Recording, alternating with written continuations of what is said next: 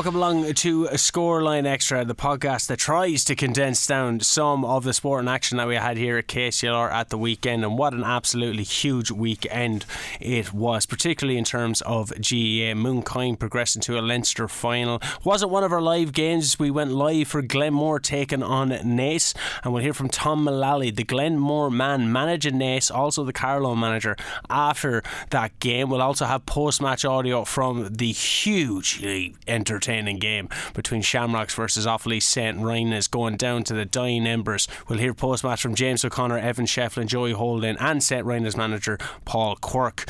Also, former World Darts Youth Champion Keane Barry will be looking to make his mark at this year's World Championship. We'll be hearing from him. Carlow's record scorer Paul Broderick recently retired alongside fellow clubmate Shane Redmond from inter-county football. We'll get his thoughts. Also, the thoughts of former Irish fly half Mick Quinn, who is here to discuss the opening round of the Champions Cup with all four provinces involved. We'll hear from Brian O'Reilly in regards to the Carlow District Soccer League. Speaking of soccer, Blessing Kingsley joined us to talk securing the Western Division title with Southern Mississippi. She was recently named the United Coaches All-Star Region team as well. Alan Nolan is here to talk GAA development at IT Carlow, as well as Dicksboro Camogie player Niamh Phelan, who was here to discuss her recent awarding of the Scoreline Sportsperson of the Month. We're going to start with the Shamrocks post-match audio. Brendan caught up with James O'Connor, Evan Shefflin, Joey Holden and St. Rynagh's manager Paul Quirk. Here's James O'Connor.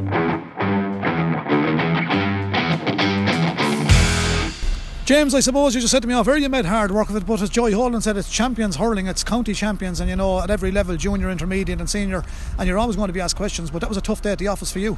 Tough day at the office, I tell you. That last 20 seconds I'll never forget it. I'll be honest with you. It was easy, I can laugh. No, I wasn't laughing then, I can tell you. But look, fair juice to St. Rynagh's. They put up on one hell of a battle. I gave it everything. Didn't help when we were down to 14 men for, you know, 3/4 of that game.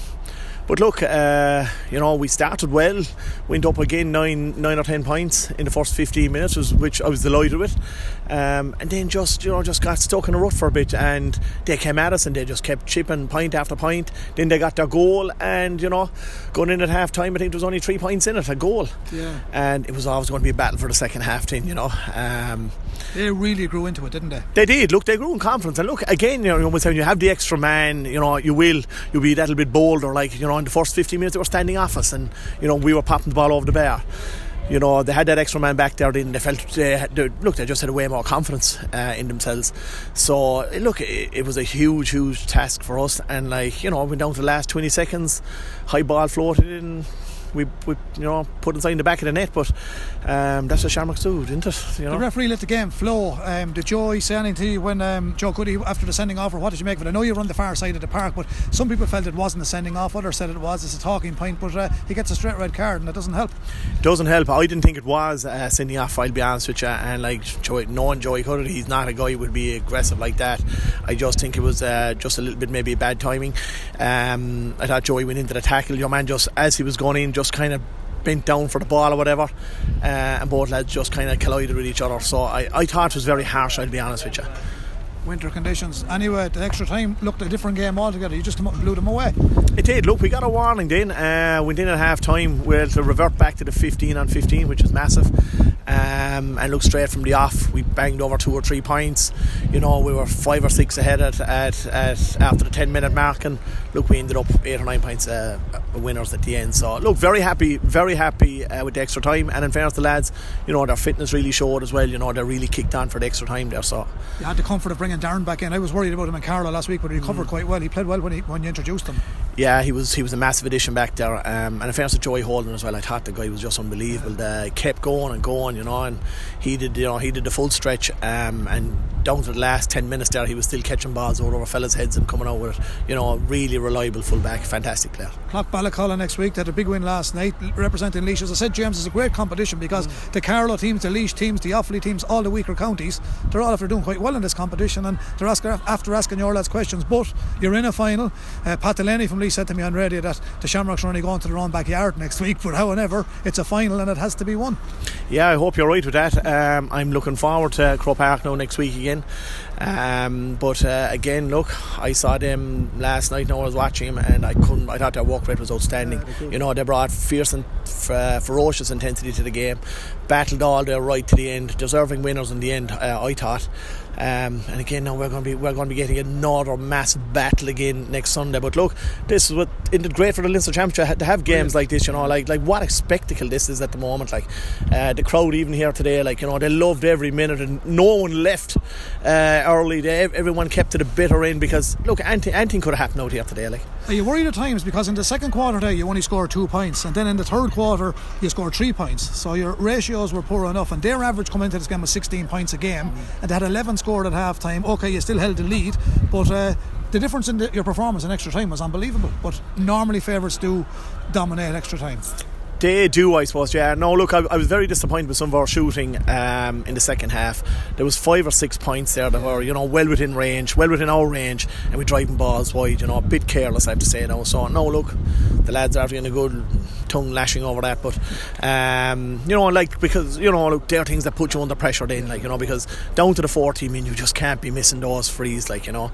But look, thankfully we came out of it in extra time, played really well, got some great scores, fitness and everything held up, so very happy in the end. What's it feel like to be going to Croke Park Christmas week?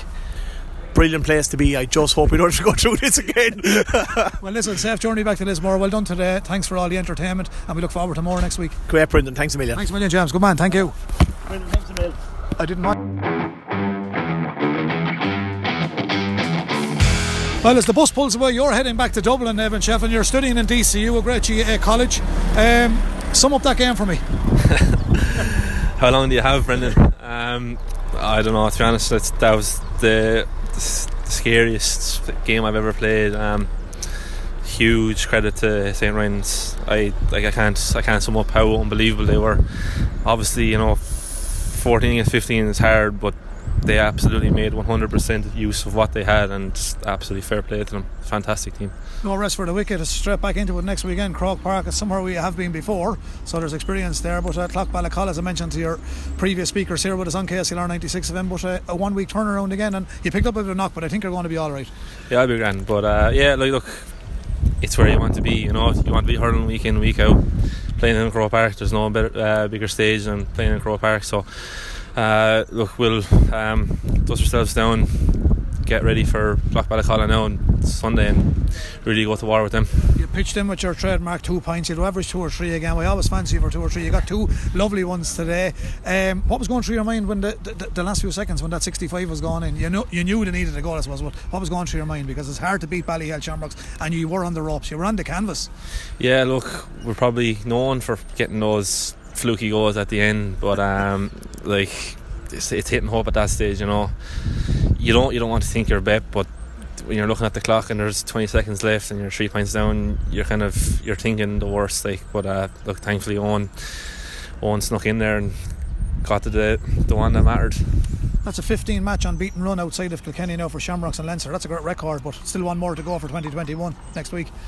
Yeah, look, we'll take it one game at a time. We don't see it as 15 games unbeaten. We just see it as just beating St. Ryan's today, and luckily to be in a Leinster final, you know. So we just, you know, we don't really get hung up on all that thing. We just take it one game at a time. We just want to win every game we play, so that's really it, yeah. A few tough Sundays passed by. Rangers last week, Kilkenny County final a few weeks ago, and you know, but here we are, and we're on the way to Croke Park, Evan, and it's great. Yeah, absolutely. Like, just come to Christmas as well. Like, you don't want to be at anything else, really. Did you buy me anything?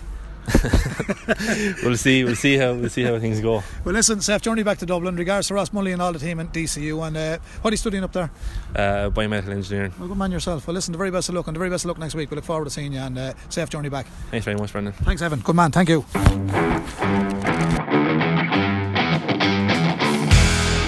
Joey Holden, you could write a book, I suppose, about that match. You got off to a blistering start. They got back into it, they competed very well. You got it extra time and you blew them away. Sum it up.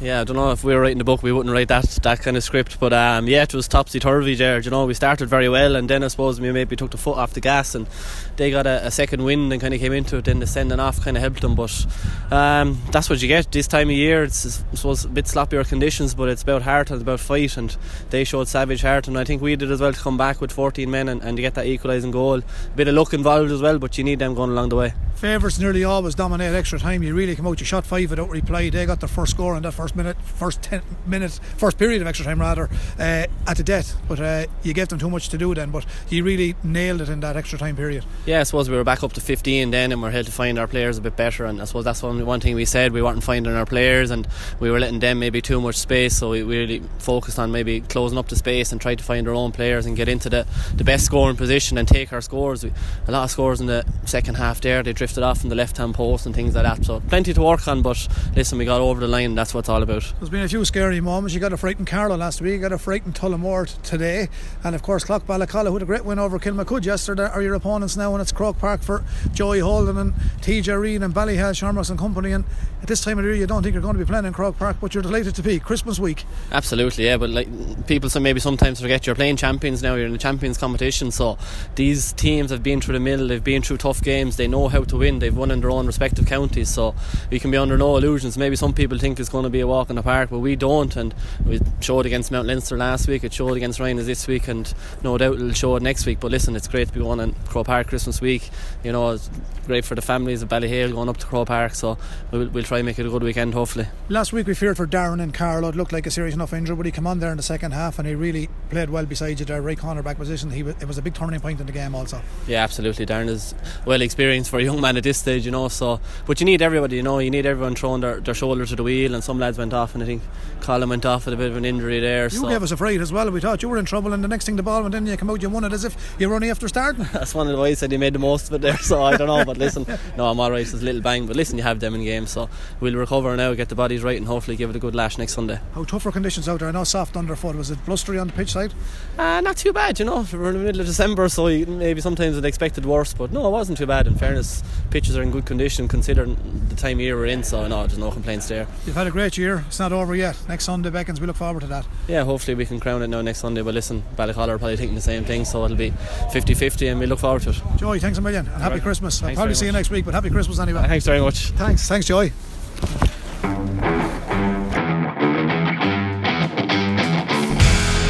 Paul Quirk, commiserations on your own performance, well done, but you nearly had that, didn't have it, but you played the best team in the world I suppose today.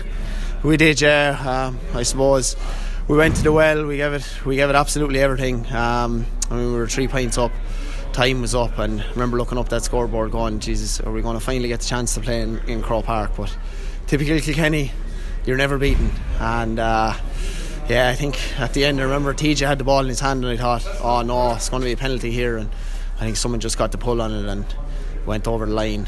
And that's typical Kilkenny, you're never beaten. Like Owen Cody, young hurler, the year to pull on it, you know, a great experience I suppose playing a team like it, but as you said yourself, nearly had it, 3 points up in added time, heartbreak, and 15 against 14, the sending off, a bit of a turning point as well.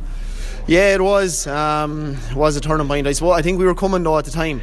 I think we got the game back, maybe, I don't know, was it back to 4 points maybe at that stage, and I think we were coming after a poor enough start, and we were beginning to turn over ball, use ball really well, and I think that gave us another push on, and especially when we went into the third water break, I think that really gave us belief to kick on from there. And I suppose, listen, we had a few chances to see it out and we didn't take them, and that's sport, that's the way it falls. And listen, we'll sit down now over the next couple of weeks, we'll enjoy the Christmas, we'll look back on our 3 in a row, and we'll go to the well again next year and hopefully build on this again. Yeah, before I do let you go, you must be disappointed with the opening quarter. Probably a bit of nerves there, Paul, as well. But yeah, very much so. Yeah, I suppose you know, Ballyhale they're a famed team. They've won so many All-Ireland clubs. They've so many high-profile players there. I suppose yeah, just got that little bit of running us at the start, but this team has gone to the well so many times. We've been down by 13 points, 12, 11 points, and we've always turned it around, and we'll never panic, and we showed that again today. And listen, the best of luck to Ballyhale in the Leinster final, and hopefully we'll get another crack at them next year. Well, yeah, and thanks a million for having a chat with me. I know I met you with the family and a few of the lads there after the match, but on your own performance, well done. You got 4 cracking scores, and for a man who wasn't on the original 15 to play there, you didn't do too bad. You weren't listed, but you started with a number 17 I think on your back, and you did really well, so fair play. I don't know what the tactic was there, but for me it'd be on my first 15 anyway, Paul. Thanks very much, yeah, thanks a million. Listen, some days it breaks for you, some days it doesn't, and I was just delighted I was able to take the opportunities today, and I do enjoy listen to you on KCLR, listen to the club games, and listen to Kilkenny when they're playing. It's always very insightful, and I enjoy the crack that you have on the radio, and I'll enjoy listening to you into the future. Well, I appreciate it, and thanks a million. Happy Christmas to you and your family. Commiserations, but well done on the 3 in a row. Thanks a million, lads. Thanks a million. Come on, thanks a million. Come on. Cheers. Well done. Come on, thanks a million. All right, well done. Thanks very much.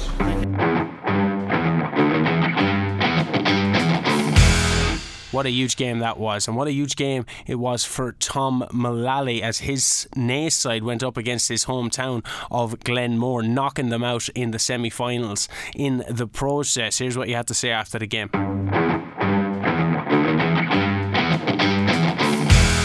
They really got stuck in from the word go. Their physicality and their overall hurling skill really top notch today. But it's what was needed, you mean, and stuff like that. Like, you're playing a serious team, like you're playing intermediate champions in Kilkenny. You mean, they're playing senior next year, and I would hope that they'll do well in senior next year. You mean, and stuff like that. But you mean, obviously, these are all learning curves and stepping stones and stuff like that. And for us today was a stepping stone as well. I mean, we wanted to get to a Leinster final. Yes, we had the hunger to get there. Yes, we did. Yeah, we answered that question today. You mean, and stuff like that. But we didn't know that before today. And stuff like that. We had to play ourselves. Obviously, the penalty save was a big moment in the game. It would have been just 2 points in it had they scored that penalty. So it was a big save by Cormac. Yeah, and that's what I'm not being smart, but that's what he's there for too. You mean, stuff like that. He would have watched penalties and stuff like that. And to be credit to him, he's a serious keeper, and thankfully he's our number one. And what was it like for yourself? I'm sure you probably have mixed emotions today as going up against your own club, and I mean, you're not just a club member down there. Your family's absolutely steeped in the Glenmore club and the history of it.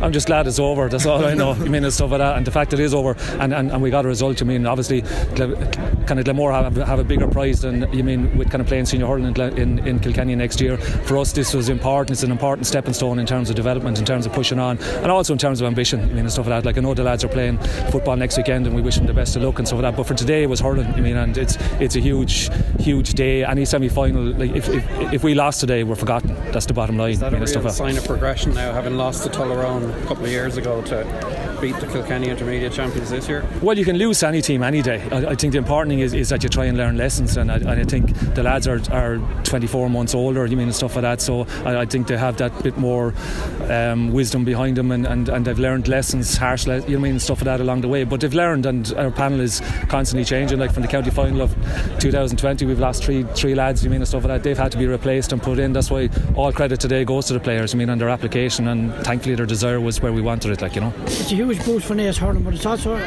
huge boost for Kildare hurling. Oh yeah, you mean, like, anytime a county champion kind of wins, it's great for the clubs that they represent. And Naas are we're under no illusions that in winning a championship, that's our responsibility going into Leinster. You mean, like, we can't back off that. That's something we've earned it the hard way to kind of win the championship, and it puts a responsibility on our shoulders, and the lads are quite comfortable with that.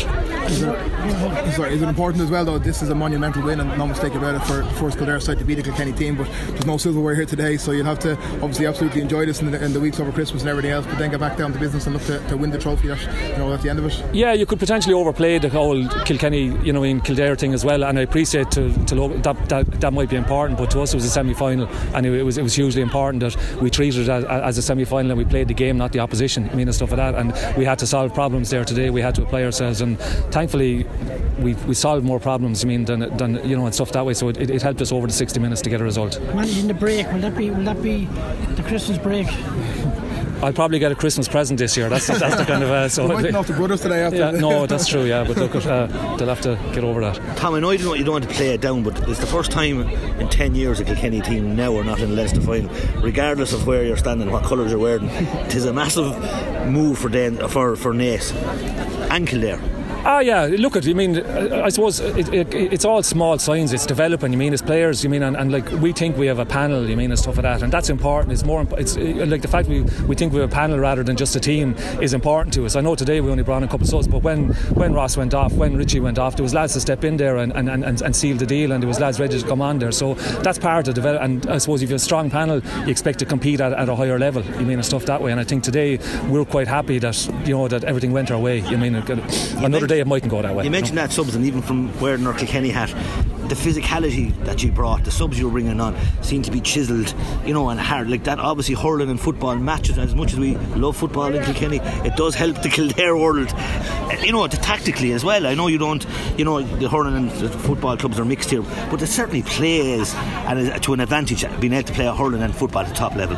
Oh, it is, yeah. Like, there's no, in terms of conditioning, like footballers usually are well conditioned, but thankfully we've only 2 footballers, so the rest are all hurlers. Thankfully, their condition doesn't reflect mine. That's what you're trying to say there, is it? So look at it. No, absolutely. It's like these lads have put a lot of work in. And stuff like that, and they've gone down. And Kilkenny have been very, very, very good in relation to accommodating kind of Kildare teams and stuff like that. And that's really, it's helping spread it. And today it's worked out for us. Other days it won't work out. There's no doubt about that. Just on the game itself, Tom, 3 gilt-edged goal chances before the quarter break. Were you worried at the water break? Because there were 3 serious, there weren't half chances, there were serious misses. And knowing Kilkenny and knowing Glenmore, you were leaving them in the game, it seemed. Yeah, I'd agree with that. I definitely thought there was probably 4 scoring chances that we should have had, regardless of whether they were points or goals. It was just probably that over anxiousness at the start of a game and things like that. But I thought we relaxed, and once we stopped the space developing and the runners coming through, I thought that kind of helped a lot in keeping out the goal chances at the other end. Stuff like that. And today it was important that we didn't concede too many goal chances. I'll finish, Tom. I'm not sure will you be drinking a Pat Barnes the weekend. Enjoy the Christmas. Thanks. Thanks, Ronnie. Thanks very much.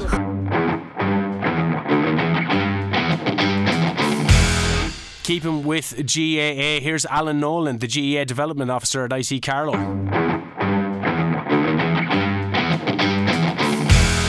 Yeah, we're delighted to be able to host the finals. We were actually due to host the finals last year, and obviously with everything that was going on with COVID and games being cancelled and no third level Gaelic games, it didn't go ahead. So we were delighted to get the call this year then to be able to host the kind of finals week. You mentioned no third level Gaelic games going ahead last year. For someone that's involved in the development of players and people obviously kind of now progressing, which is the college lifespan, they progress to the next level. Some people end up leaving the college, as is the natural progression. How upsetting is that from a player's development point of view to not have that final year that they would have had playing GAA? Yeah, look, it was difficult on some of the players that were in their final years and didn't get to play on their final year. Look, part of the GAA club is a big part of a lot of the students' life. Obviously, academically, they're getting through their course and they're enjoying that. But the GAA club, I suppose, from a social aspect and an enjoyment point of view, as well as a competitive team to play with. So, look, some of the students were obviously unfortunate, but a lot of things last year, there was a lot of different things going on that really were out of everyone's control. So everyone just had to get on with it. Everyone had to make sacrifices as well. So certainly, well, I suppose now to have the finals, it brings some great exposure to IT Carlow because of the facilities that are there. Yeah, look, it's brilliant. Look, we last hosted the Sigerson and Fitzgibbon. I think the Fitzgibbon was in 2007 and the Sigerson 2008. In the college, and I actually wasn't involved, but they ran really well with the help of Carlow GAA and local clubs. But I suppose since then we've obviously developed our own facilities in the college. We have our new South Sports campus after coming on board with a new and a full-size grass pitch. So hosting it this year is going to be a lot different than 10 or 15 years ago, because we have our own facilities and hopefully won't need to use external grounds, so it just kind of keeps everything into one area. Yeah, the new sports complex close to the main campus opening up over the past year, giving you more pitches, more facilities, and it's really nice to know that investment has paid off in such a public way, because the facilities are some of the best in Ireland. Yeah, look, it's a seriously fine facility. We're delighted to be able to have the new South Sports campus. I was trying to schedule in games and training on one pitch from years that I was involved, and it was obviously quite difficult when you had 10 teams playing during the year. I can imagine. With weather conditions as well. So look, we're steeped. They've really invested in sports. They see the benefit of sports. And we're just delighted to be able to have the facilities, and then obviously in the games. Yeah, and it gives back to the community as well. It's not just from a college point of view. Like we've seen the ladies' football county final being played there, along with other important games. It must be quite rewarding to be able to provide, say, Carlow GAA with these facilities as well as your own students. Yeah, look, we obviously have the sponsorship link with Carlow GAA, and look, we're delighted to be able to the ladies' finals, and I know we've hosted O'Byrne Cup games and Walsh Cup games for Carlow and men's teams as well. So look, we're delighted to be able to share the facilities during the time, I suppose, when they're not really needed as much. Say in the summertime when we don't have students on site, to be able to work with the local community and be able to provide opportunities for them too. You have a number of inter-county stars that go to IT Carlow. Do you think the facilities like this and the news of your probably hosting the biggest games in college GAA will only attract, say, more say minor players or other GAA players to IT Carlow? Yeah, look, we're obviously hoping to try and attract obviously more people to the college first, and then obviously if it comes in that there's more GAA players, all the better too. But look, I suppose from our point of view, becoming a technology university later on in the summer will hopefully be a big pull for players as well, and for new students coming into the area, and obviously linking up with WIT and the Wexford campus. So look, that's exciting from our point of view, and being able to offer students the chance to graduate with a technological university degree. One of those inter-county players is Kilkenny's own Cody. He's after winning Young Hurler of the Year now for the second consecutive year. How good is it for IT Carlow GAA to see one of your own at the highest stage, knowing that you've helped give him a platform to perform? Yeah, look, we're really looking forward to seeing Owen playing with college and after Christmas. Obviously with last year, we actually haven't seen Owen play a game for IT Carlow yet, so we're really looking forward to him the IT Carlow jersey in the new year and going out and performing for us in the Fitzgibbon stage. Owen has had an unbelievable year, an unbelievable couple of years really, with Ballyhale and Kilkenny. Obviously getting 2 Young Players of the Year awards is a just reward for his performances during the championship, and obviously being recognised by his peers as well. So look, we're looking forward to Owen. He's a serious talent, really nice fella as well. So it's really looking forward to seeing him play for IT Carlow. He'll be lining out tomorrow now for Ballyhale against St Marinas. That game's live here on KCLR from 1 o'clock tomorrow. I suppose if we're talking about the future game tomorrow, what does the future hold for IT Carlow GAA? Because it's only gone from strength to strength recently. You mentioned the university status as well. Is there any kind of immediate or long-term plans for the future with GAA specifically? Yeah, no, not really. Look, we go out every year. All the teams go out and do their best and perform to the best of their ability. Obviously, coming down the line, the Technology University, whether there's going to be campus teams or whether there's going to be a one overall team, I'm not 100% sure. It won't be.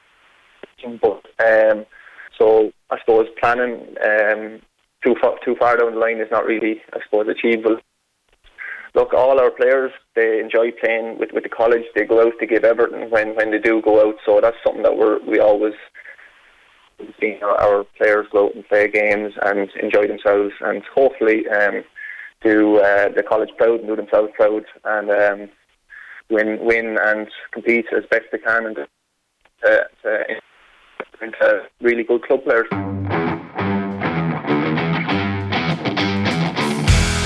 Sure, while we're on a run of Carlow GAA, here's Carlow's record footballing goal scorer Paul Broderick on his recent retirement.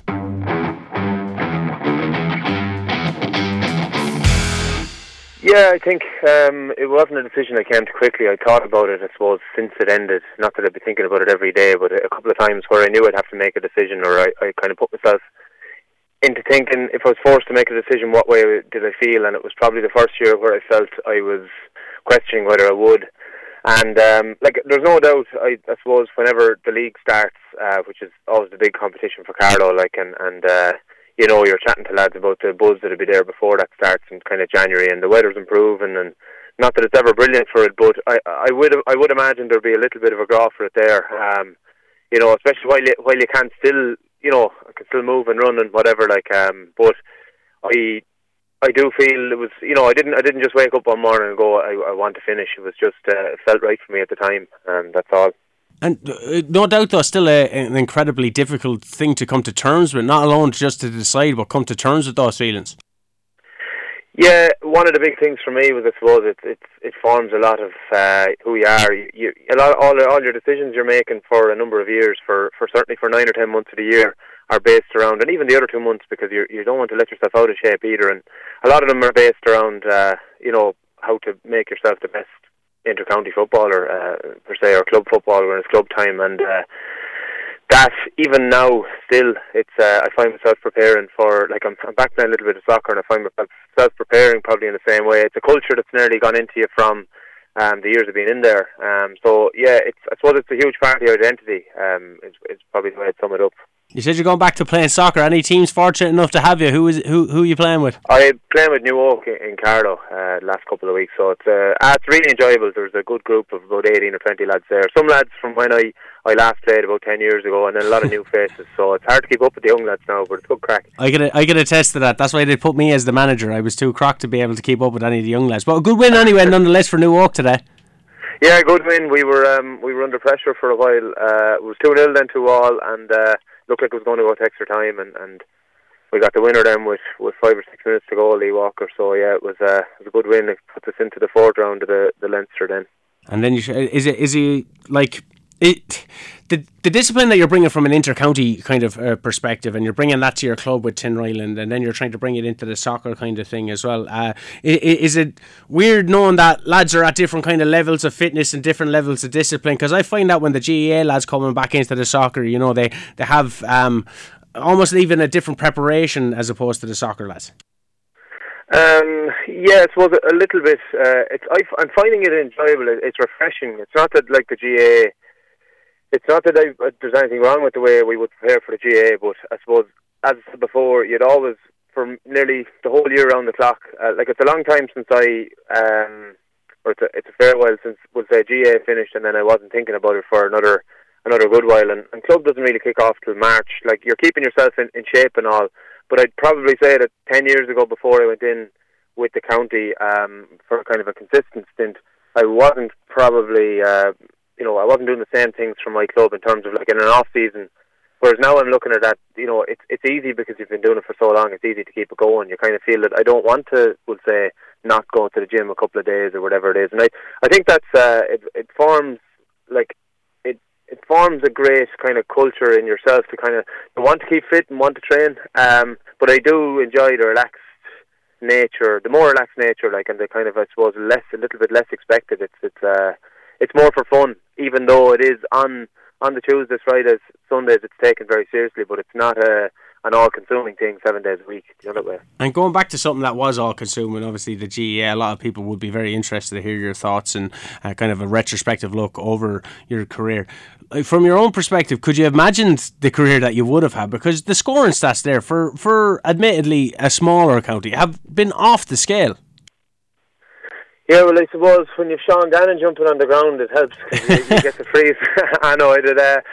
Look, I suppose, like, I was lucky enough to be in the years, like, kind of, I suppose, 17, 18, where we got to play more games. Like, so we'd 5 championship games one year and 3 another. Whereas I suppose in a lot of years, like, I think Carlow went from 2011 to 17 maybe without winning a first round championship game. So, like, if you take that and then take a year like 17 where we got 5 games, I think it was 2017, we got 5, like, that obviously helps to bring up your scoring ratio or your scores, your total scores. But I was part of a kind of I was only reminiscing there with one of the lads talking recently, and the team that played Dublin in 2017, I think there's 3 lads left on the squad that started that day. And there's been a huge turnaround in the last probably year to 18 months.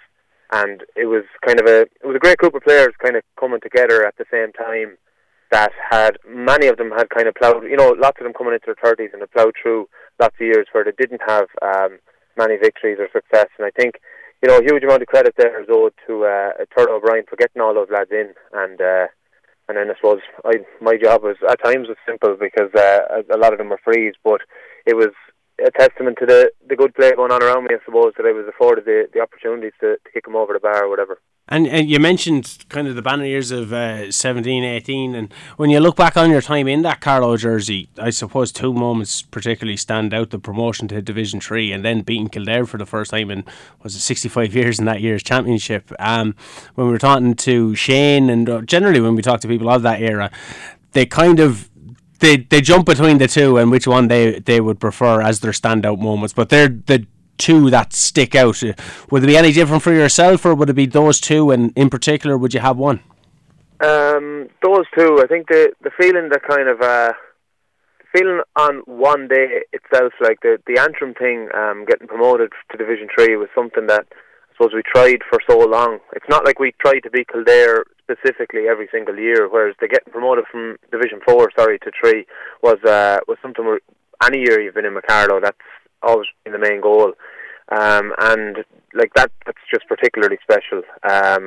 Kildare as a kind of a, you know, it took a while for that one to sink in, I suppose, and how big it was, and kind of you only really realise, I suppose, when, you know, stuff like, we wouldn't have known that we hadn't beaten them in 65 years. Like, we would have known, obviously we were lesser lights by comparison, but it was a game of huge, I suppose, a result of huge gravity. Like, it sent a few ripples around, and I think we kind of got a respect, which we earned, like, over that kind of period.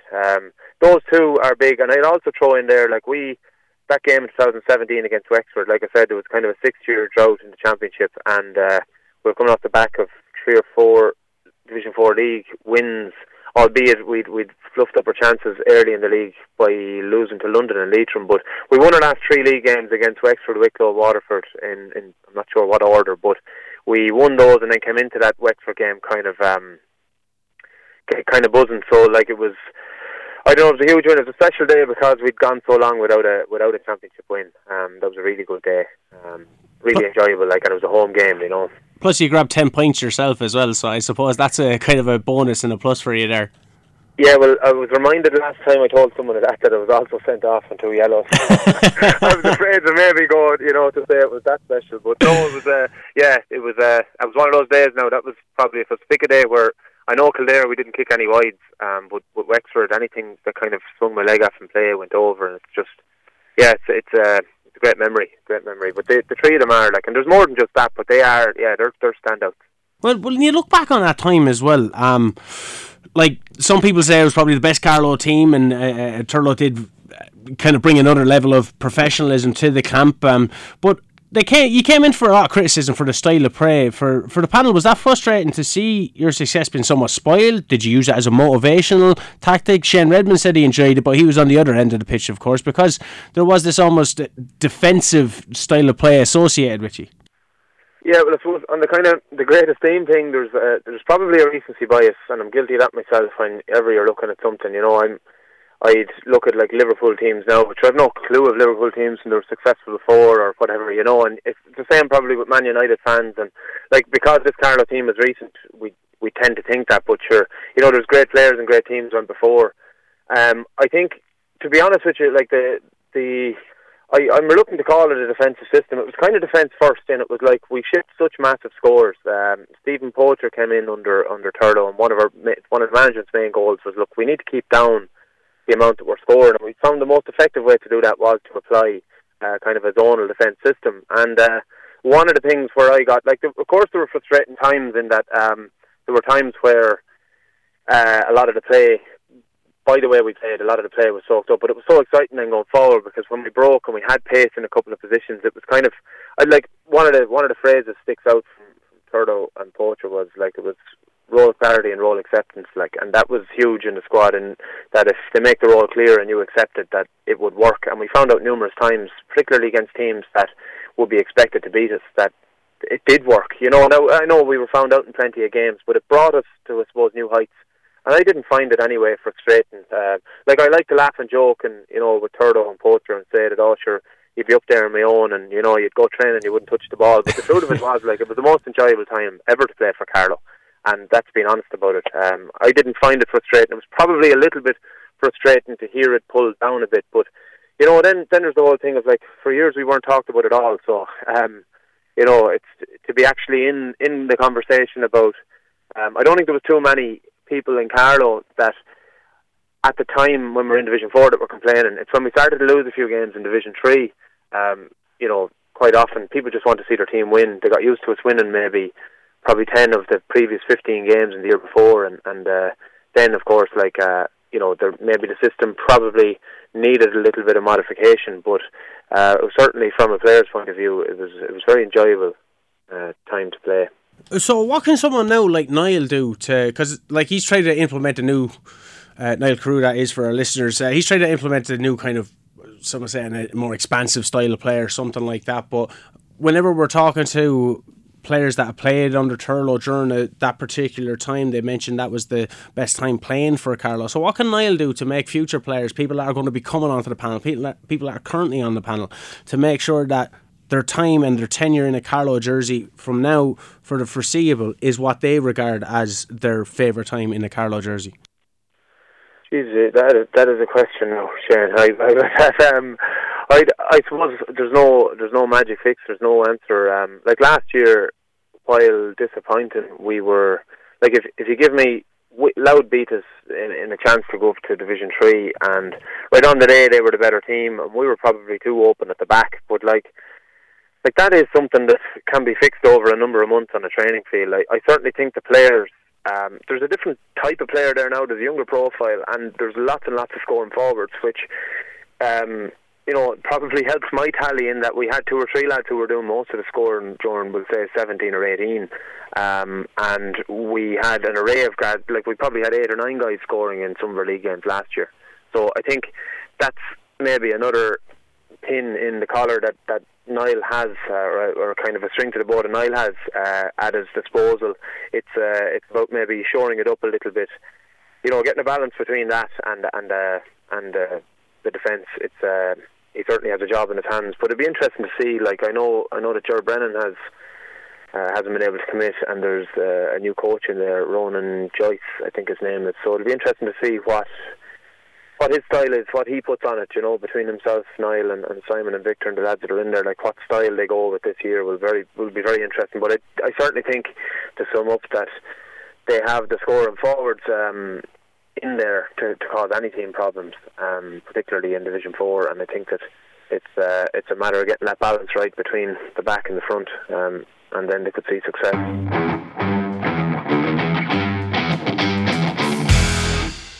From football to camogie, Dicksboro camogie player Niamh Phelan joined us to discuss her recent awarding of the Scoreline Sportsperson of the Month.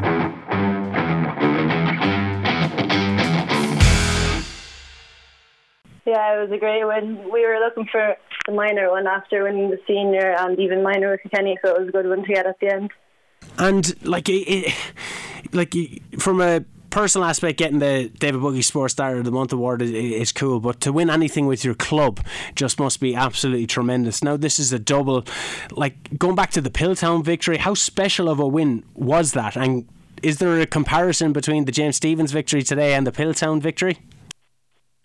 Well, I'd say the Pilltown one was just training for the whole year with those girls, they're like sisters, and it was just class to win it, just for each other even. It must have been a special year, because to win the county championship in any grade, in any different team, it's something that really bonds a group of players together, and you seem to have that kind of camaraderie throughout the team. Where does that come from? It comes from everyone. Individually, we all just we kind of just bonded, and we knew it, so we used that to our advantage, and it clearly was visible on the pitch as well.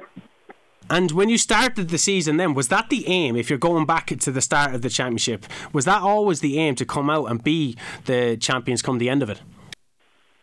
Yeah, well, we won the first senior in 2019, and in 2020 then we didn't have a great year. We knew there was way more in us, so we knew that we had to prove it this year, and that's what we did.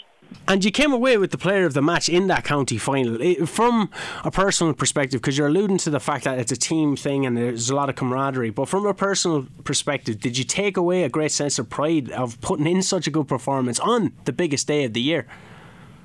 Yeah, obviously, like, it's some achievement, but like, as I said, it's a whole team performance that even like everyone around me has to play well for me to play well. So it's quite modest. Everyone will have to play well as well. You have a Leinster Championship game coming up against St Jude's. That's January 15th, so there's going to be quite some time between those games. I know yourself, you're still involved. We mentioned the James Stephens win, but are you still kind of training? Was there a bit of a lull after the county final? What way did it work? We took about a week off, and then everyone kind of just got back into it now, so we're back training every week. And do you train then just your own game? Because like the game against St Jude's, is that a weird game to prepare for in some ways? Because would you know an awful lot about them compared to the Kilkenny teams that you meet, or what kind of goes into a preparation for a game against a team in a different county? Yeah, it's more difficult anyway. You kind of know who their star players are and stuff, but even like people would know some girls from college and stuff, so we'd have some sort of idea. And you mentioned college. You're in the presentation college, if I'm correct. Is it hard to balance the camogie with your studies? Are you in Leaving Cert year now? Yeah, I'm in Leaving Cert, and yeah, it is. It's getting more difficult now coming up towards the new year. But like, everyone's good. Like, they facilitate us well. If we needed a day off training or anything, like, we'd be allowed to do that. And will you now take a kind of a bit of a break, or are you going to still train over Christmas? Because the game is just a little over a month away at this stage. So is there kind of a time to rest and relax? So take a bit of time away from your studies, take a bit of time away from camogie, or is it kind of full hog leading up to the provincial game? I'd say it'll be full on enough. Like, I'm training with the school over Christmas, and I'd say with the Burr as well. We might get a week off or something, but other than that, it's full on. Well, Niamh, thanks very much for taking the time. As we said, the David Buggy Sports Star of the Month award was rightfully so been awarded to yourself after your performance for Dicksboro in the county final against Pellettown. Another victory today. We're looking forward to seeing where the camogie landscape lands for you and for Dicksboro over the next year, and best of luck. I'm sure we're going to be talking to you again as well, maybe after another fantastic performance against St Jude's in January. But thanks for taking the time out of the day. Enjoy the day, considering that you won the minor championship, and best of luck for the rest of the season. Thanks very much. Thanks for having me.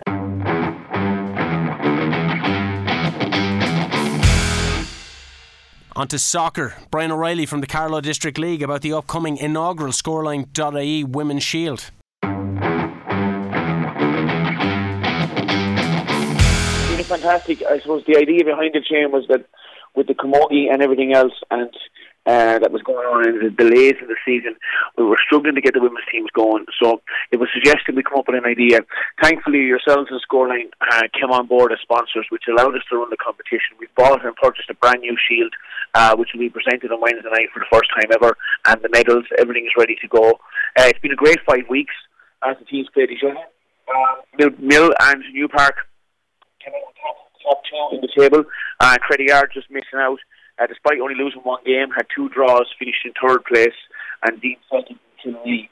So I'm looking forward to Wednesday night. The final should have been today, but unfortunately Mill and New Park, well, not unfortunately, good news for ladies soccer in Carlow. Mill and New Park are in the next round of the LFA Ladies Cup, which was scheduled for today. So hence why the final had to be moved to Wednesday night. But I think the weather gods will be with us. It'll be much better than it was last Wednesday night, please God. And we're looking forward to a very exciting game, as these two teams should be very close, and it's a really hard one to call who's going to win this. So it is. So it could go all the way to extra time penalties. We never know. New Park are out against Balrath FC. Mill Celtic didn't have a great day against Killester Donna Carney. Is there any results coming in from the New Park game as of yet that you know of? No, the New Park game was a later kick-off. Mill Celtic was a 1 p.m. kick-off. New Park weren't kicking off until 2 p.m. So we don't have a result yet. But certainly Mill Celtic will be hoping to put that behind them very quickly and prepare for the ninth final. They've had some great results in the Scoreline.ie Shield, beating Dean Celtic 3-0, beating Credit Yard 3-0, and beating Kilree 10-1. So they're looking to themselves and New Park actually didn't play each other. Unfortunately, that game was awarded to New Park. Mill couldn't field the team on that morning due to a camogie final. It was meant to be the opening game. So they haven't actually played each other, which makes it a little bit even more exciting for Wednesday night, because they both ended up on top, technically unbeaten, because Mill haven't been beaten on the pitch yet in the Scoreline Shield. So it could be a really interesting final. It certainly will. In relation to New Park and the result today, I should just message my two sisters, Jenny and Ali O'Keefe, playing with New Park after playing Women's National League over the past few years, coming back from a local perspective. So I'll be able to find out from them anyway, so we'll read the results as of later. But it's just a great spectacle expected now on Wednesday night. I mentioned it briefly there as well. Collection going up against Thomastown yesterday. A lot of Kilkenny and Carlow teams still have an interest in Leinster action. This is in the under-19s, but a great victory for Collection nonetheless. It was, and indeed, you rang me, Shane. I was actually in the middle of writing the match report that I received in. It sounded like a very exciting game. Both teams had several chances, and Scott Rycroft seems to have been the difference again between the two sides. Scott would have been Carlow Kilkenny League of Ireland pedigree since he's come back to play for Collection, and Jack Byrne. So that's Collection and Hanover Harps now, both of them into the last 16 of the Under-19 LFA Cup, which is a fantastic achievement. The draw for that is going to be streamed live on the LFA Facebook page on Thursday night, and we're very optimistic here in Carlow that if they can avoid each other for as long as possible, we don't see any reason why the two of these can't go a long way. Hanover Harps, after having some fantastic results, as has Collection in the first few rounds. Hanover won up in Arklow 6-0, the bet Mullingar 7-1. Collection have now overcome Thomastown, and they beat St. John's Vanny in a tight game after extra time in the other round. So it's for the two of them being the last 16. It's fantastic work. New York obviously are in the men's LFA action today. They're our last team left in that. Again, I don't have an update at the moment, but it's an exciting time for football in Carlow. Our leagues have started, obviously, and they're going very well. All three divisions are very close, with some exciting times ahead for the second half of the season. In the Premier Division, you're looking at Cretty Yard, New York, Collection, Hanover. In Division 1, it's a three-way battle between Ardatton, Bale and St. Pat's B. And that's going to be a very tense battle for the second half of the season. And our Division 2, I suppose, was a big surprise. It was our biggest division with 10 teams. We've had St. Joseph's blowing everybody away at the start, and nobody could have expected that from the Ting Island side. But now we've got Roundtown Rovers, Bolton Glass, Burn Celtic, and New York B all catching up, and you've got the top 5 teams there separated by only about 4 points after their 9 games of round 1. So it's going to be some very exciting football to be played in January, February, March in those 3 divisions. Speaking of January as well, January 2nd, a lot of eyes will be on that date as well. It's going to be the final of the KCLR Shield. Yeah, and you remember I've been on several Sundays talking to you about this and how much of a successful competition this was. And we felt that we wanted to get the final played rather than leave it till March or April, while the goodwill and the good feel from this exciting Champions League style tournament was there. So we've got Slaney Rovers and New York. Both had good wins in the semi-finals. Both came through their group stages really well. Both playing good football. Slaney beat Pats this morning in the Premier 4-0. So we kind of felt it's the 2nd of January. We were shutting down now after next weekend for a couple of weeks. We felt it was a good time to play. It wouldn't interrupt league fixtures or anything like that. So we're going to play it in Burn Celtic in Ballin, which is on their new state-of-the-art all-weather pitch. Fantastic facility up there. That guarantees us that the game won't be postponed due to bad weather. So I'm sure Slaney and New York now will be training over the Christmas and getting ready for what should be a really exciting final. Lots happening in Carlow soccer. There's lots happening in the national women's game as well. Blessing Kingsley, who would have played with Wexford Youths, ended up going over to the United States. Here's a great interview with a great person.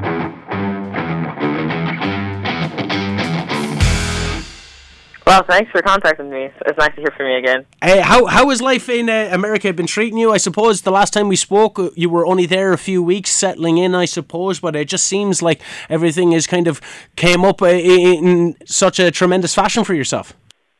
Yeah, this past semester has been amazing. I've been there since, I left a little early in July, so I've been there since July, and I just came back yesterday morning. So this past semester has been so much better with COVID and playing time, and the games we played, it was so amazing. So it's been a better semester than my first. Yeah, because last time we spoke to you, you mentioned, particularly when it comes to soccer, that the training sessions were quite demanding from a physical standpoint, maybe in comparison to what you're used to in Ireland. Is the second semester, I wouldn't say easier, I'd imagine it's quite demanding as well, but is that still the case? Have you found that it's maybe raised your game to the next level as you've become more accustomed to that kind of style of almost professional like playing? Yes, I would say that the training level was even higher than my first semester this semester. So, but I still found it almost easier because I felt I was improving as a player. I was a lot stronger, a lot faster.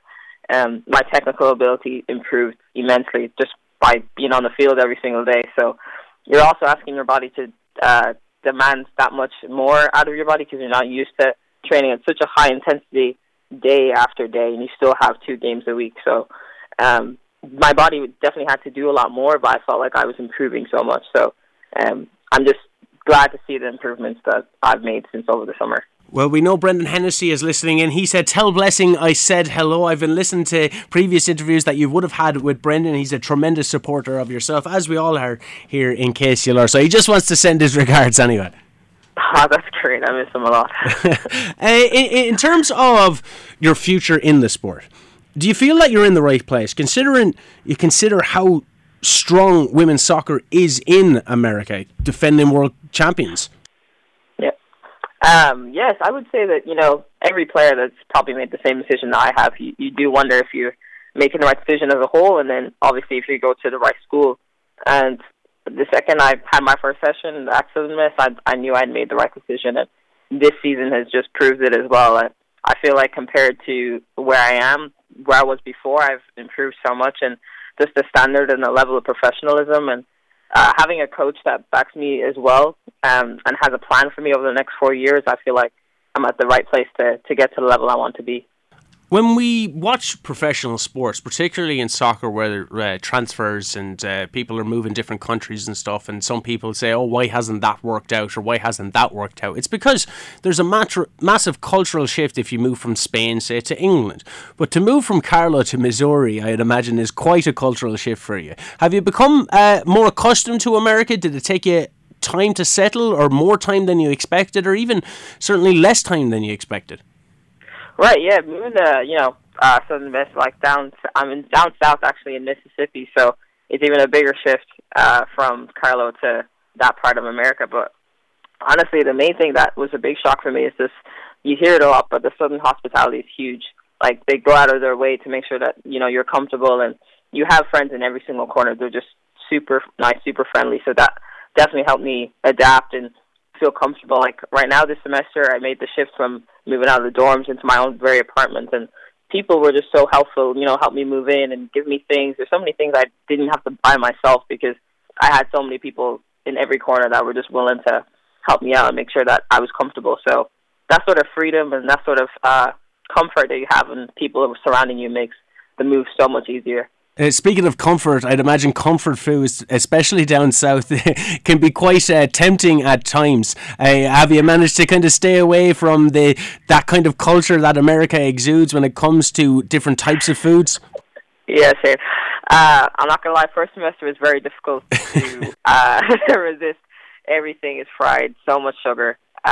It's insane. But this semester I was definitely a lot more dedicated to working on my diet, and I've seen the improvements in my physique and working out a lot more and doing a little bit extra behind the scenes. And living in my own apartment was a big help for that as well, because I'm cooking the food. I'm going to Walmart and buy my stuff and make sure that I'm eating the right stuff and make sure that I'm fueling myself properly before games. It's a lot harder to do that on campus in the dorms and the cafeteria, and the food is so bad. So yeah, this semester is definitely different. Well, I suppose, look, just to use the cliche, you are what you eat, and what you put into your body, you generally get the benefits of it. But from a sporting aspect, obviously there's huge benefits, different proteins and that kind of things. But academically, you're still going to have to remain on point with your brain work and your brain power and stuff. So how has that kind of aspect of college life been treating you? Because despite going over to the States and getting to play sports, they still have such a huge emphasis on the academic side of things.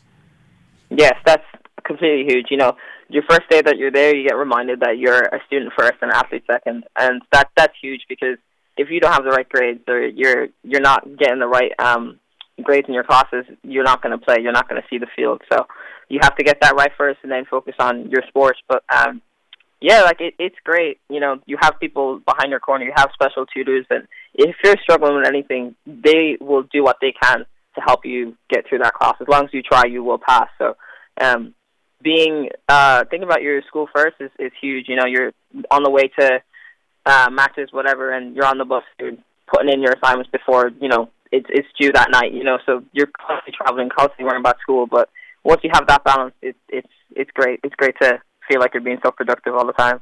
And being productive you are. We kind of mentioned it just briefly at the start, but I suppose now is the time to talk to it. Last month you were part of the team that won the Western Division. I suppose that must have been an incredibly special moment for you. Yeah, it was huge. You know, I tend to be always on a team that's regarded as underdogs. With Wexford are always underdogs compared to Shelburne or Peamount, and going to Southern Miss is the exact same. But, you know, we were underestimated last semester, and we did pretty well. And this semester, even after shocking everybody, we were still, you know, thought to be 4th or 5th going in, and we won the whole thing. So it was a great achievement, and especially the group of girls surrounding. We're so young. We still have another 3 or 4 years.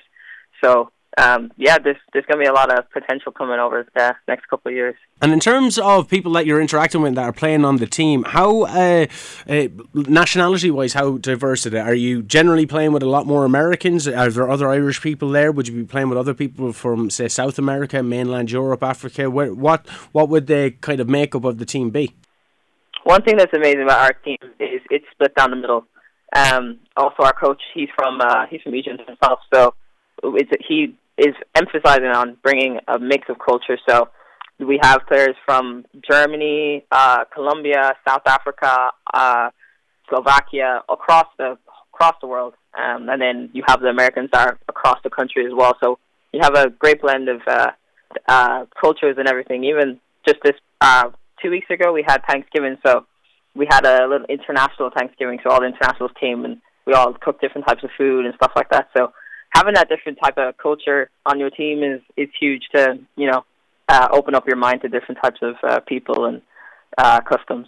And you did the Irish proud by bringing cabbage, bacon and spuds over to the Thanksgiving dinner, I'd imagine. Yeah, the spuds are definitely there. In terms of, you mentioned Shelburne and Peamount, obviously you're talking about underdogs, you're talking about your time at Wexford Youths. Did you get to see the spectacle that was the EVA.ie final? I did. I was watching it. That was Thanksgiving Day actually. So I was working out, and I just had it on my MacBook, and I was watching. I couldn't believe it. Adele's goal and the celebration, unbelievable. I'm so proud of those girls, and I was texting in the group chat telling them like, "Come on, you got this, you got this." But I'm so thankful for the years I spent at Wexford, and it was a huge part of me developing as a player. So it's great to see them, you know, get some silverware this year. Yeah, we were talking to your fellow Carlovians, Kylie Murphy and Lauren Dwyer, as well as the manager Stephen Quinn not so long ago, because there's such a Kilkenny Carlow contingent there, because it is the team that is representing almost the South East region in the Women's National League. So it was tremendous to see them achieve that. Also, for yourself, you've achieved some personal accolades over there. You've made the All-South regional team. How proud are you of that? Yes, that's an amazing achievement for myself. I really wasn't expecting it. You know, last year I had a more team role, just, you know, providing those opportunities for my other teammates to get those accolades. But to get it myself this semester, it's just, you know, I really felt that I was rewarded for, you know, the goals and the assists I made in the games, and to see that I'm being recognized at such a high level, it's amazing. I'm really proud of myself for getting that award. So I suppose now the question would be, what's the long-term goals? I know you still have to finish out your tenure in Mississippi, and you have to, as you mentioned, you have another 3 or so years to continue that journey. But have you kind of had any more time to sit back and think about what's the kind of long-term goal? Are you going to have a prolonged period in the States where you try and continue to excel at soccer or forge a career for yourself in the academic field that you've chosen, or do you have any plans to return home? Yeah, one thing that's great, of course, about the US route, you know, emphasis on playing at such a high level and also getting your degree at the same time. But for me, the degree is still my backup plan. My main focus is to go pro and see how long I can take it and see how far I can go. So this summer, I'm just thinking short term. I'd like to stay in the States and play for sign up for a team and just see how the standard is and just get used to still playing in the States, because I feel like that's making me improve a lot as a player. And then at the end of the 3 or 4 years, see where I end up. But definitely going pro is my main focus, and I feel like I'm on the right track to get there. And we asked Kylie last week, because she got Player of the Year for the Women's National League, and we asked Lauren, who got on the best 11 of the Women's National League, if they had any advice for people that wanted to follow their journey. Now, you've had a different journey and where you've gone to the States. Would you have any advice for somebody that's listening in now from Kilkenny and Carlow, some young girl or indeed some young boy that have dreams and aspirations of making it in any type of sporting field? I think we have Mark Power over doing golf over there, and we have various people. Declan McQuillan from Kilkenny went over there and he played soccer. So what would the advice, if someone wanted to follow the trajectory that you went, where you went to the States and got to play and got to learn as well, what advice would you give them? Of course, I would, going to the States is a big thing, especially for me. I found myself I did not know what I wanted to study. So going to the States, you don't have to pick your major until your second or third year. So that helped me have that flexibility where I was still able to give myself some time to figure out what I want to do once my playing career is over, while still pursuing my number one dream. So I would say that if you're on the fence about not knowing where you are or who you are as a person or what you want to study, going to the U.S. route would be great. And I just want to make a brief mention to how well the game is improving here domestically. It's great to see the standard. When I came back over summer, it felt a huge improvement since I started playing in the Women's National League. So that's huge too. But if you don't know what exactly you want to do, going to the States would be a great opportunity for you to discover a lot more about yourself and become more independent and figure out what you want to do later on in life.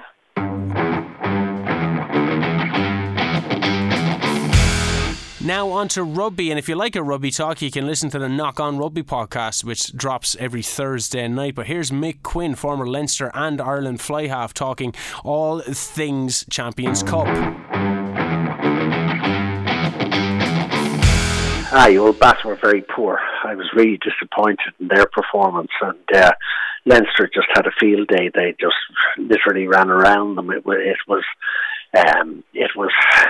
boring enough to watch, simply because it was so one-sided, and Bath didn't really turn up to fight for it, Much more interesting what's been happening today, really, to be quite honest. Other than Ulster's win was a very sound win yesterday. They had a fine win away, and to win like Munster, to win like Ulster did, was pretty special, I think.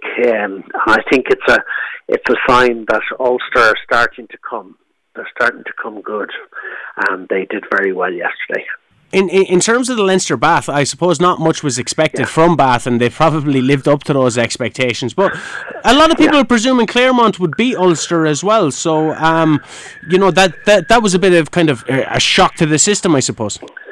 Yes, well, it was. You wouldn't. People generally wouldn't have expected Ulster to win in Claremont, but they did it very effectively, and they played really well, which is, something that's hard to do in France. But Leinster, just poleaxed Bath. They never really let them into the game, and Bath just weren't technically up for the fight. And it was still in front. There seemed to be a massive crowd there, which was great to see.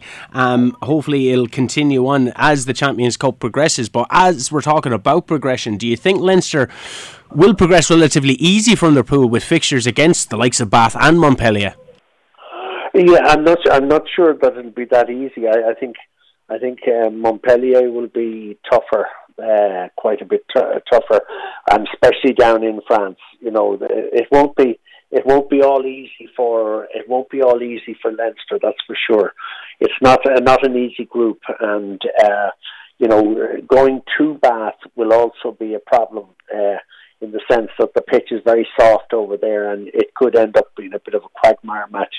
Nothing's easy in this European Cup, and it's been lots of upsetting results for people along the way, and I think Leinster have a good chance, but I think they've a lot more to prove before they can take that trophy away again, Yeah, going for their 5th Heineken Cup champions star, Yes. What do you make of Leinster's season so far, Mick? Because it was going pretty well until that defeat to Ulster a few weeks ago.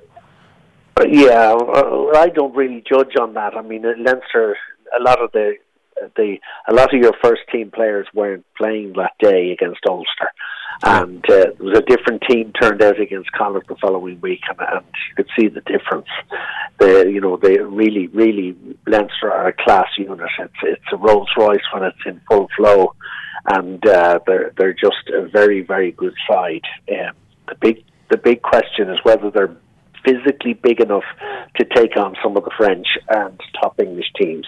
And so far, from what I've seen, I think they are good enough to certainly take them on. Whether they're good enough to win the competition is quite another thing, But I think the Irish teams, you will find, will have done very well, and seem to be doing very well, even up to this minute. Munster are 32-7 up in Coventry against Wasps. They're absolutely hosing Wasps. And it's a great performance by Munster because they have a lot of AIL players playing, and they're playing very well and scoring tries for them. And it's been a very exciting afternoon because Connacht have already come out as winners in their match. So, they've beaten Stade Francais in Galway, and that's a fantastic win. 27 points, came away with the victory there, which was brilliant to see. You mentioned Munster there. Munster are all over Wasps, they're all over them now. Wasps down to 14 men. You mentioned Munster and a fairly depleted Munster squad. Would you say the situation around COVID in South Africa and then calling up so many youngsters meant that people maybe expected them to not come away with a victory here? People would have thought that, but you've got to remember Wasps have their own problems with COVID and with injuries, and there's hardly, Jimmy Coppers was one of the few players I recognised in Wasps' team today. So I think Wasps' full side would be a lot better than the one that appeared today, and they played a lot of the game with 13 men because they've had 2 guys sent to the bin as well as the guy who was sent off early on in the game. And for me, it was a very dubious decision. I didn't see his shoulder hit the player on the head at all, and I think it was a very rough decision to put him off with a red card. But having said that, Munster have been all over Wasps, and with their few AIL players playing, they've done very well, and they've done themselves proud. I think they'll be delighted with themselves. Oh, no doubt. Like a lot of the conversation I would have with people involved in the rugby, it kind of centres around, if we're talking about Munster, that maybe they're unable to enter the modern game. They're kind of stuck between their old system and an implementation of maybe an expansive style of play. Possibly Van Graan might be on borrowed time. What would you make of that? Yeah, well, I think Van Graan may be on borrowed time, and I know they've lost their backs coach.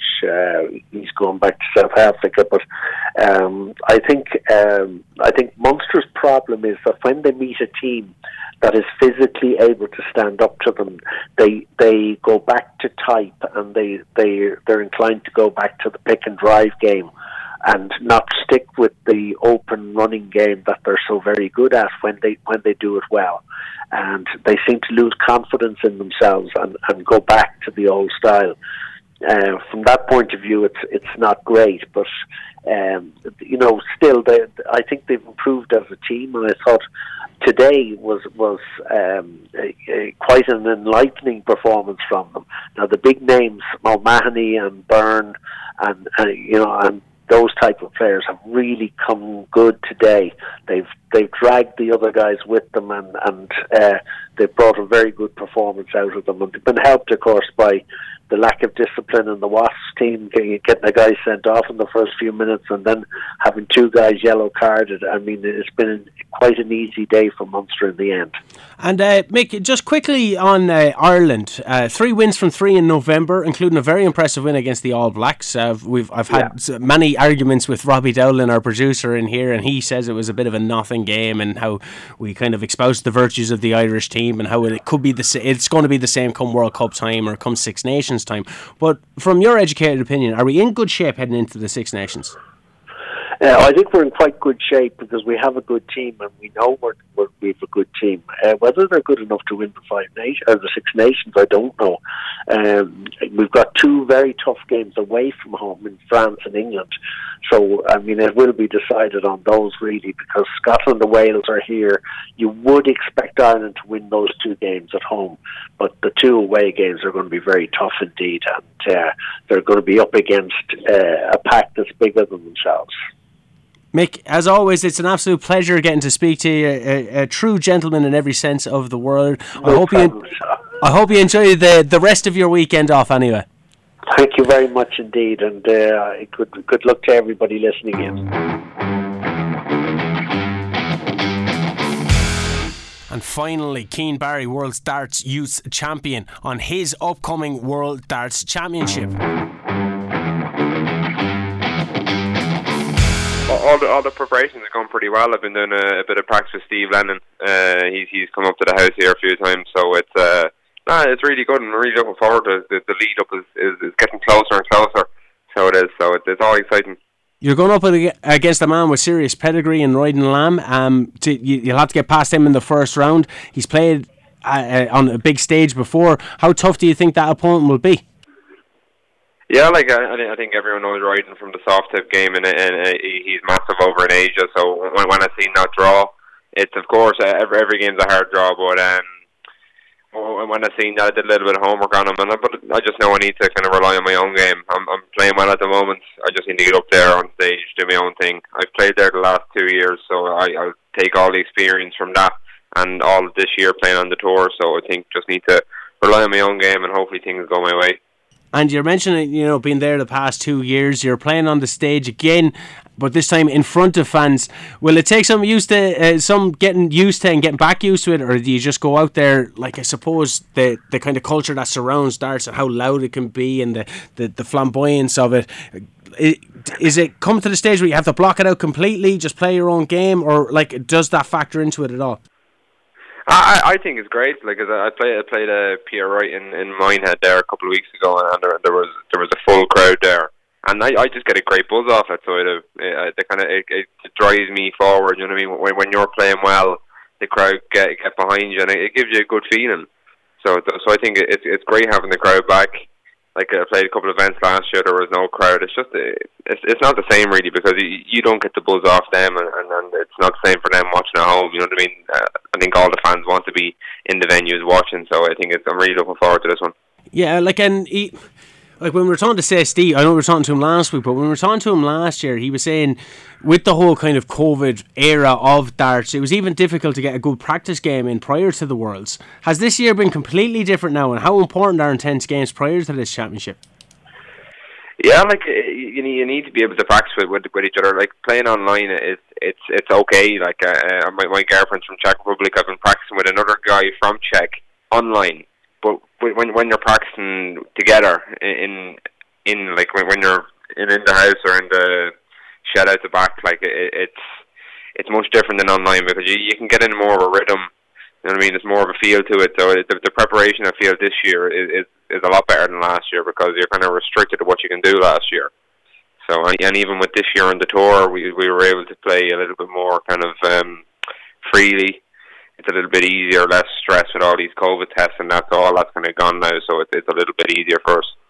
And darting, kind of by the nature of the beast, is quite an individual sport, but there's a record number of Irish competitors in this year's World. There's a lot of younger darts players like yourself really pushing onto the big stage now, and Steve as well, Willie O'Connor also. So is there a camaraderie when you take kind of a national aspect into it, or is it just always kind of that individual thing?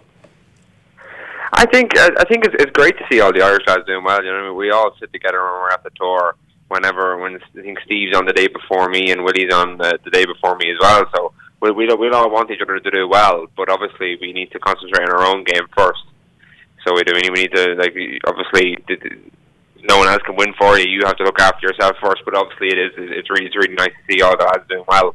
And I think the same goes for the other lads. If I was doing well, they'd be happy for me, and if they're doing well, I'm happy for them. So it's a nice little group. And speaking, if you do well, you're going to have a tough fixture against Premier League champion Johnny Clayton lined up after that. Is there an eye on that already, or would you do what the sports person normally does and say we'll just focus on the next one at hand? I think you definitely need to focus on the first game and to make sure you get over that first game to get into the second round, because you can do all the preparation for Johnny, but you need to get over riding first. So I think it's. I like Johnny. I've played him a few times on the tour. I know how he plays. He's a quick player. He just gets on with it, and there's not really much you can kind of preparation wise for Johnny. He kind of plays the same game as me. So it's but I need to kind of just get myself right to play riding, and hopefully get over that, and then I'll worry about Johnny after. Well, we wish you nothing but the best. We're going to be shouting on the Irish contingent over there, and Robbie and myself, massive darts fans as well, so we'll be no doubt shouting at the screens as well as shouting it on the airways. But best of luck for that opening game. There's going to be a full capacity at Alexandra Palace this year, with most of last year's tournament held behind closed doors, so no doubt it's going to be a great event. I encourage people to watch it. Millions of people tuning in around the world throughout Christmas. The sport has grown so much. It's great to see, and it's great to see from an Irish perspective. So Cian, thank you so much for your time, and best of luck as you take on the World Darts Championship and represent Ireland over there. Cheers, Shane. Thanks very much. That's been Scoreline Extra. I've been Shane O'Keefe. You can join us live every Saturday and Sunday on KCLR. Until then, stay safe, stay sane.